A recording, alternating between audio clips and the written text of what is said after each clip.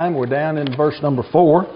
Before we actually get into verse number 4 and start talking about what we are dealing with tonight, we want to go back, and because we have new faces in here tonight, we want to go ahead and read through verses 1 through 3 and sort of catch up on where we are so that we'll understand what's going on in verse number 4. The Bible says simply, verse number 1, book of Jude, Jude, a servant of Jesus Christ, brother of James, to those who are called, beloved in God, the Father and kept for Jesus Christ. The Jude who writes this book is the half-brother, if you will, of Jesus. He doesn't claim that. He just simply calls himself the brother of James, James being one of the other half-brothers. And so he sort of shows his humility, I guess you might say, in regard to Jesus. When he was young, before Jesus was crucified and resurrected, he was an unbeliever, along with James, but later both became great workers in the Lord's church. May mercy, peace, and love be multiplied to you. Beloved, although I was very eager to write to you about a common salvation, Jude said, I intended to write something to you. There was a topic, a subject that I wanted to address. He says, but I found it necessary to write appealing to you to contend for the faith that was once for all delivered to the saints. Even though he had that one subject that he wanted to deal with, and we talked about that in pretty great detail as we were studying through it, he found it necessary, it was more important for him to address a different topic, and that has to do with some of the false teachers who had come in, and so he is writing about them and instructing the people to whom he's writing about those who would teach falsely. Let's go to verse number 4. We've spent quite a bit of time in verse number 4, but there are a couple of things that we need to deal with. Just again to review a little bit, for certain people have crept in unnoticed who long ago were designated for this condemnation. Ungodly people who pervert the grace of our God into sensuality and deny our only Master and Lord, Jesus Christ. The people that he's talking about, he said they had long ago been designated. Now, there are those in many religious bodies who say, well, you know, somewhere back in eternity, God picked these men out and said, these are going to be the ones who will go in and be false teachers. Well, that's not what James or Jude rather is writing about. Long before, they had been designated to receive condemnation because they came teaching falsely. Now, that's seen all the way through the Old Testament. But we gave a couple of examples from the Old Testament to read. Deuteronomy chapter 13, verses 1 through 5, as well as Deuteronomy chapter 18, verses 20 through 22. Those who would teach false doctrine, if you will, in the Old Testament, they were condemned to death. And so condemnation was to be upon those who were bringing these falsehoods into the Lord's church. Okay? Now, what does he call these people? Look at midway of the verse. He calls them ungodly people. That's where we need to begin tonight. That's the term that we left off on last time. What does he mean by ungodly people? Well, let me just say to begin with, the term that's translated ungodly, or those two words, ungodly people, it's one word in the original language, and the word that's used is a negative form of the word sebamai. Now, you don't know what the word sebamai means. I know it's a Greek word, but it means to revere, to adore, or devout. Okay? And yet, the word that we have here is a negative form of that word. And so, the opposite of the idea of revering or adoring or being devout, the opposite are what these people are. The opposite of that. So what are they? Well, these men are irreverent. These teachers, these men are impious. They are wicked. Okay? Let's look at a few uses of this term. And sometimes when we see the usage of the term, in Scripture, we let the Bible be its own best commentary. It helps us to understand a little more deeply what is being said. Okay? So let's look at 2 or 3 passages from the New Testament that uses this term that's translated here, ungodly people. Go to 2 Peter chapter 2 at verse number 5. Now while you're turning there, the men hopefully will remember that the book of 2 Peter is a twin sister, if you will, to the book of Jude. They have much the same material. 2 Peter, of course, is a little bit longer, but they address many of the same things. Okay? But when we turn to 2 Peter chapter 2 at verse number 5, we find our word, and we find not only the word that's used, but we also find a time frame, a group of people that we will already have studied about in relation to this word. Okay? Somebody read 2 Peter 2 verse number 5 out loud for us. Anybody? Jump in there and go. And did not spare the ancient world, but saved Noah, one of the 8 people, a preacher of righteousness, bringing in the flood on the world of the ungodly. All right? On the world of the ungodly. Who's described as the ungodly? Those people who were alive in Noah's day. How many people were saved during that day? When Noah built the ark? 8 people. Why were there not more who were saved? They were ungodly, and they refused even to listen to Noah, the preacher of righteousness, the Bible calls him. They refused even to listen to him. The only ones he could convince was his wife, his 3 sons, and their wives. 8 people. What about the rest of the people on the face of the earth at that time? Well, we remember what is said in the book of Genesis chapter 6 at verse number 5, don't we? The Lord saw that the wickedness of man was great in the earth, and that what? What's the rest of that verse? Genesis 6 verse 5. And every intention, English Standard, of the thoughts of his heart was only evil continually. You see, that's an Old Testament description of what God considers to be ungodly, irreverent. It was bad enough in Noah's day that what happened? The folks, the people who were alive at that time were so ungodly. What happened? God destroyed the world. And the only ones who were saved were Noah, the ones that we've already mentioned, and the animals that God caused to be on the ark. That's what ungodliness is. That's the kind of people that we're dealing with here in the book of Jude. That's the word that's used. You see, that same word, ungodly, is used by inspiration in the book of 2 Peter chapter 2 at verse number 5. But we go back into the Old Testament and we read a description. We know what it was about. We know what they were like.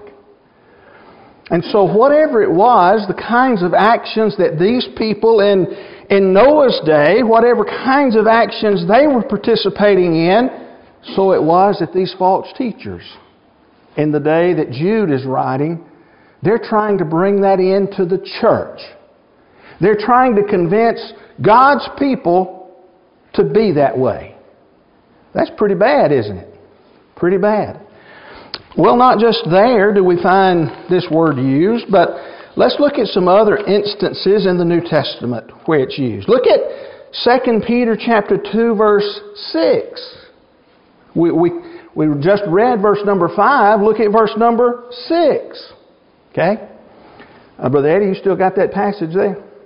And turning the city of Sodom and Gomorrah into ashes, condemn them to destruction, making them an example to those who afterward would live ungodly. Here's our word again. Same word that's used in the book of Jude.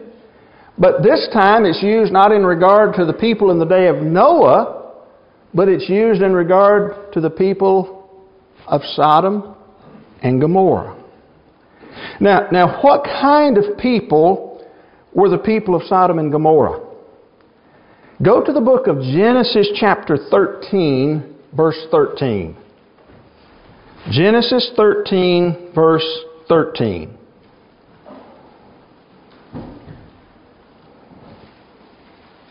And the first one to get there, read it out loud for us. Genesis 13:13. And the men of Sodom were wicked, great sinners against the Lord. The men of Sodom were wicked. Well, he doesn't stop there, does he? He says, let me keep going. They were sinners against the Lord. But is that all he says about them? No, he doesn't stop there either, does he? They're wicked and they are great sinners against the Lord. Now how bad were they?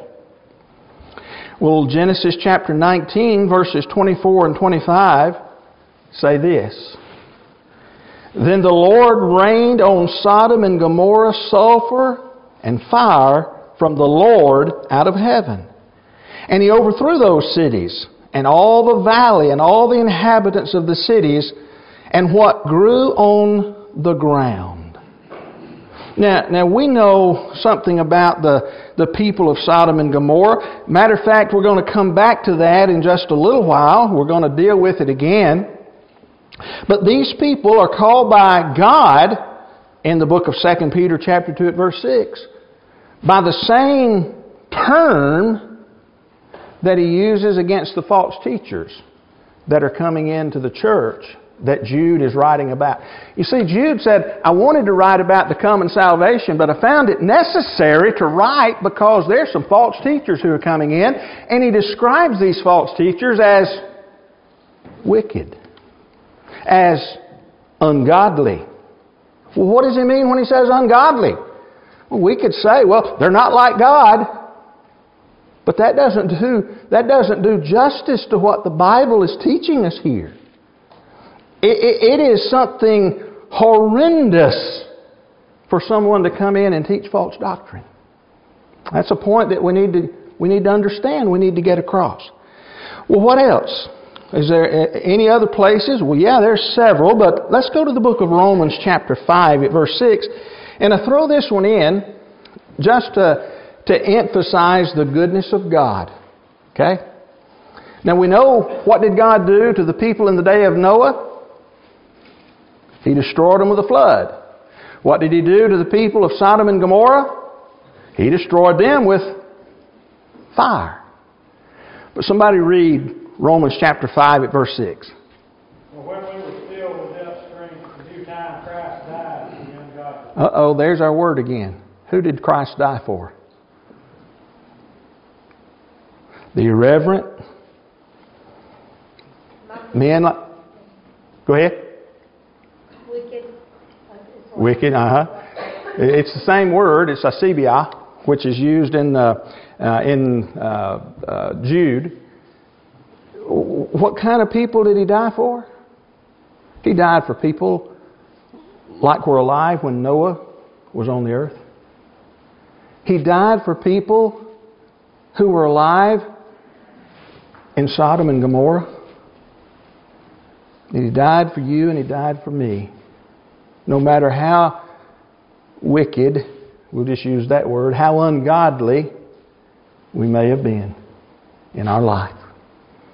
He died for the ungodly. Now, let's go back to Jude. Certain people crept in unnoticed. By the way, that word crept in is almost as if they came in the side door and sat down unnoticed, is the way one writer put it. Certain people have crept in unnoticed who long ago were designated for this condemnation ungodly people. Ungodly people. These people have infiltrated the church. Ungodly people. Now, because this was their character, they didn't hesitate to disobey God themselves, nor to tell others and teach others to turn away from God.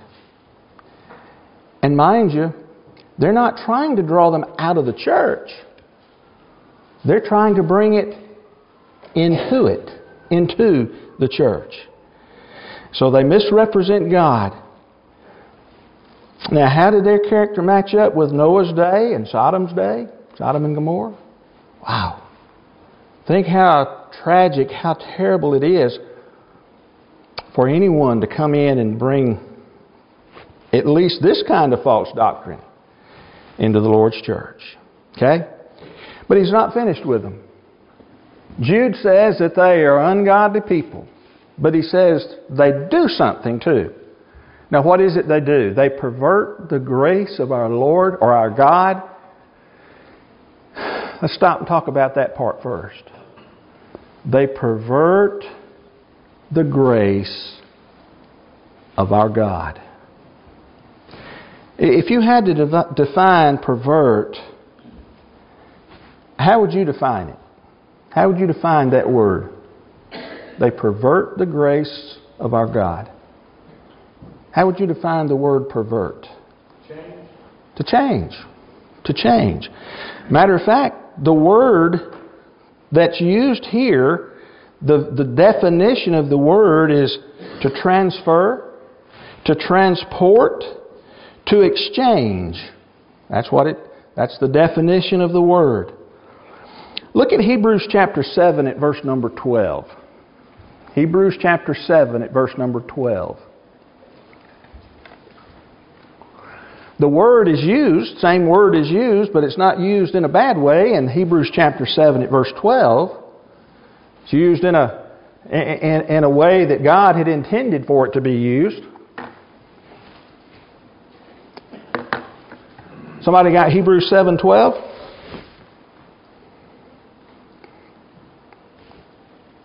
For when there is a change in the priesthood, there is necessarily a change in the law as well. All right. The first change, the word change, when there is a change in the priesthood. That's the same word translated pervert. Okay? If you just talk to the average Jew and you ask them who is supposed to be the priests, which tribe were they to come from, what was the average Jew going to tell you? Had to come from the tribe of Levi. What if they had someone who wanted to be a Jew who wasn't of the tribe of Levi? Well, they're perverting the Old Testament law. Wait a minute. God is not perverting the law. God's going to change the law. And because He's going to change the law, it was His law to begin with. And because He's going to change the law, what does He have to do? Also, change the priesthood. And so it's simply used, translated here, with the word change. But there's another interesting place where the word is used. And a place where we probably wouldn't even begin to think about it. Turn in the book of Hebrews chapter 11 at verse number 5. Hebrews 11:5. Same word is used. This time it talks about Enoch. I like to talk about Enoch, but not this Enoch, as much as I like another Enoch, okay? But I do like this Enoch, and I talk about him too, okay? But what about Enoch? By faith, Enoch was taken up so that he should not see death, and he was not found because God had taken him. And before he was taken, he was commended as having pleased God. Taken up. Taken up. Before he was taken. 2 times that word, same word translated pervert in verse 4 of Jude is used, but it's used by taken up. What happened to Enoch? Yeah, he was just use the same easy word that we saw in Hebrews chapter 7. He was changed, wasn't he? He was changed. He was taken up. He was taken to heaven, but can flesh and blood inherit the kingdom? Can it go to heaven? No. It had to be changed. What happened to Jesus when He ascended back to heaven? That body that He had to be changed. What's going to happen to those who are alive and remain at the coming of Christ? They're going to be changed. Okay? And so sometimes the word is used in a bad way, sometimes it's used in a good way, but it literally means the idea is to transfer, transport, exchange, or change. And it can be, when it's used in the bad way, it means to change, to pervert. Now, what were they changing? What were they changing? Or what were they perverting? The grace of our God. Is it possible? Let me just ask you this question tonight. Is it possible to pervert the grace of God? Is it possible to do that? Well, if it were not possible, then Jude should have just continued writing about the common salvation, right? Is it possible today for people to pervert the grace of God with their teaching, with their doctrine? And so, before we ever go any farther in seeing how they were perverting the grace of God, at this point, we need to understand it's possible to pervert, to change the grace of God to something that God never intended for it to be. How can people pervert the grace of God today? Now, we'll go on and we'll talk about what's in Jude, but how can we do it? Well, one way we can do it is to say that a person is saved by grace alone. Grace alone. When the Bible is so very clear in other places that we're saved by grace through faith. Grace is God's part, faith is man's part. And so, those who would say that, well, we're saved by grace alone, there's nothing, watch this, there's nothing that we can do in order to obtain because we're saved by grace. There's nothing that we have to do. Well, why can't I just live the way I want to? Well, if there's nothing I can do aside from the grace of God, and of course there are other things that men like John Calvin began to teach and others have taken up, really there's nothing that I should do because I was long ago either picked out to be saved or picked out to be lost, and there's nothing I can do, so I might as well live the way I want to. What's different from that? What's different in that from what these people were teaching? As we'll see in just a minute. They pervert the grace of God. Okay? But into what were they perverting the grace of God in the first century? They pervert the grace of God into sensuality. Sensuality. Word used for sensuality there means licentiousness, filthy, lasciviousness, wantonness. That's the definition that I copied for the word translated licentiousness or translated sensuality. What is meant by that word? Again, and as we say from time to time, the very best commentary on the Bible is the Bible itself. And so again, let's go back to the twin sister book of 2 Peter chapter 2. Look at verse number 7.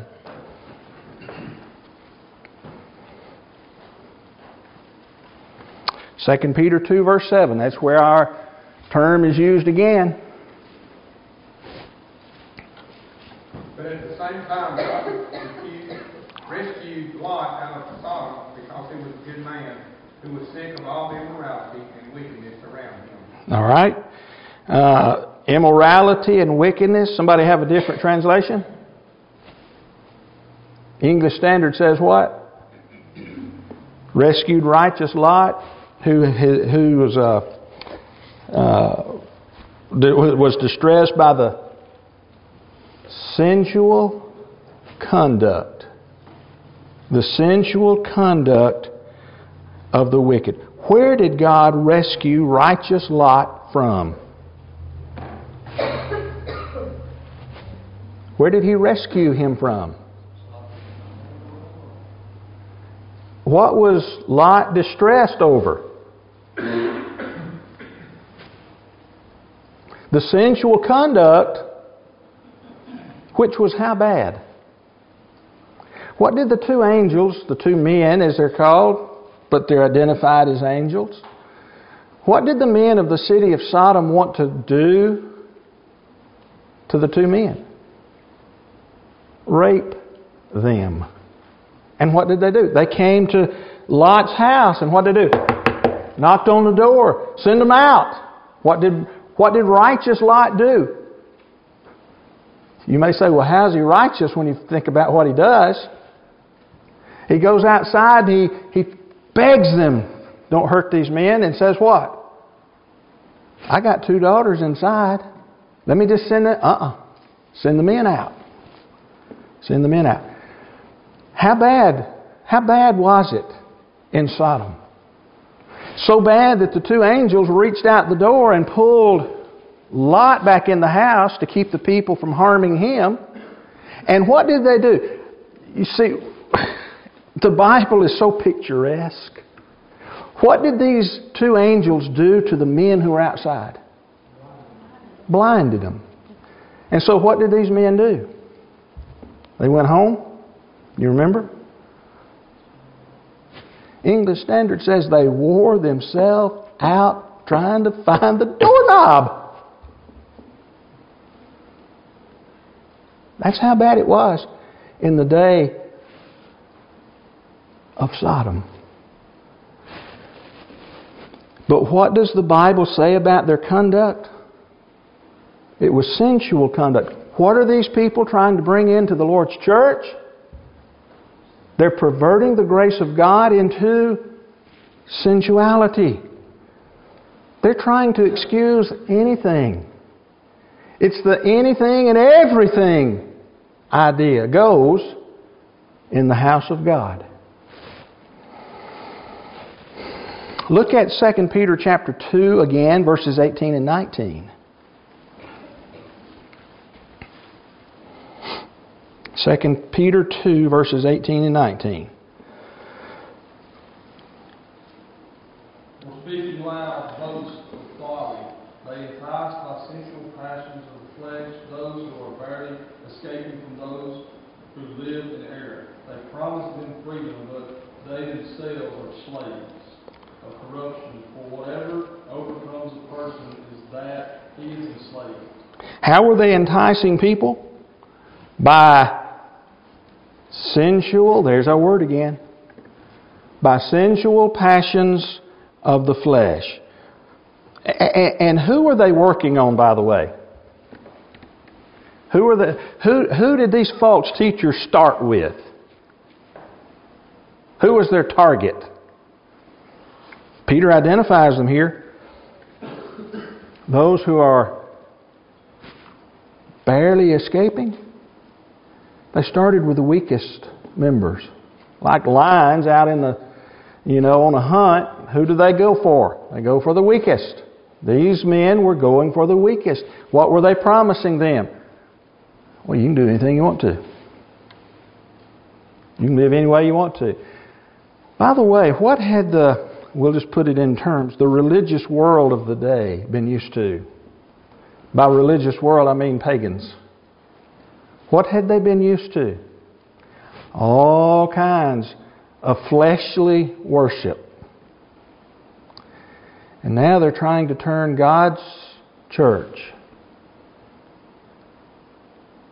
into one of those old false religions. You can do anything you want to. In doing so, what were they perverting? The grace of... What were they saying? God's grace allows you freedom. Notice 2 Peter, he talks about they promised them freedom. God's grace, God's so good that God allows you to just do whatever you want to do. No matter how bad it is, you just do whatever you want to do. They were perverting the grace of God. Was this a problem in the first century? Not just to the people to whom Jude is writing, but in other places? How about Romans chapter 6, verses 1 and 2? What did Paul have to write about? Talking to the Christians at Rome. What did he say there in Romans 6, verses 1 and 2?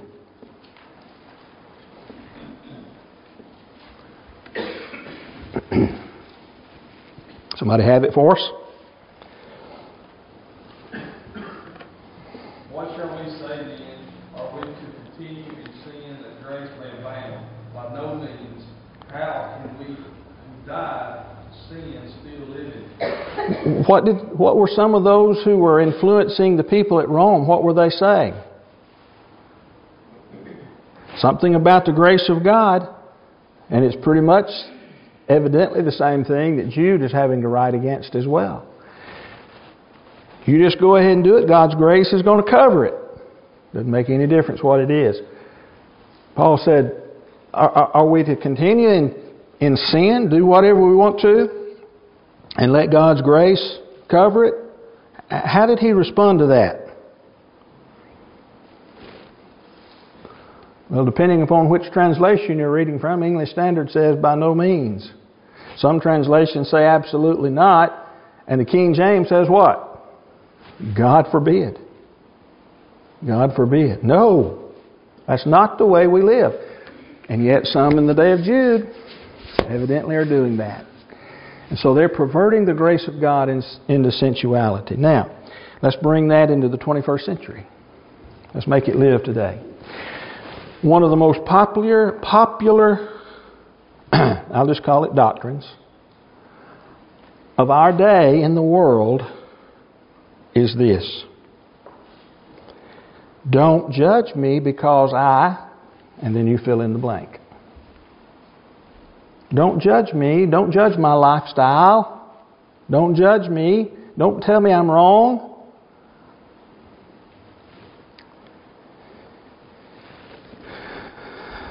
Do you know what a Christian who pulls the "don't judge me because I" card is doing today? Exactly the same thing that the people were doing in Jude's day. Don't tell me sin is wrong. God's going to accept sin because He is the God of grace. Doesn't make any difference what I do. You see, what's old is new, and what's new is old. We're right back where we started from. Really no different. And yet Jude says I was going to write about the common salvation, but I had to write about this. I had to write about it. It's necessary for me to write about this. They pervert the grace of our God into sensuality, and then there's something else that they do as well. What else? Last part of the verse. And deny our only Master and Lord, Jesus Christ. They deny our only Master and Lord, Jesus Christ. If I ask you tonight to define the word deny, what is the definition that you would give? I dare say that a lot of people would think about the word deny and we'd think about our kids when we ask them, did you do whatever it was they did wrong? And what do they do? It wasn't me. It was the brother or the sister or whatever, It wasn't me. That's a lot of times what we think about when we think about the word deny, that we say something. We say this is not. The word deny is stronger than that. It means to contradict, to disavow, to reject. Let me give you two passages where it's used. Acts chapter 7 at verse 35. Stephen is talking to the Jews who would eventually stone him to death. And he's telling them, he's recounting history. He's talking about the history of the Jewish nation, the Hebrews. And in Acts chapter 7 at verse 35, he says, "This Moses whom they rejected, saying, Who made you a ruler and a judge? This man God sent is both ruler and redeemer by the hand of the angel who appeared to him in the bush." The word rejected is our word. What did they do? Well, it doesn't sound as bad just to say deny, does it? To say they reject It's a little stronger. They rejected Moses. Let me give you another one. Hebrews chapter 11 at verse 24. By faith Moses, when he was grown up, did what?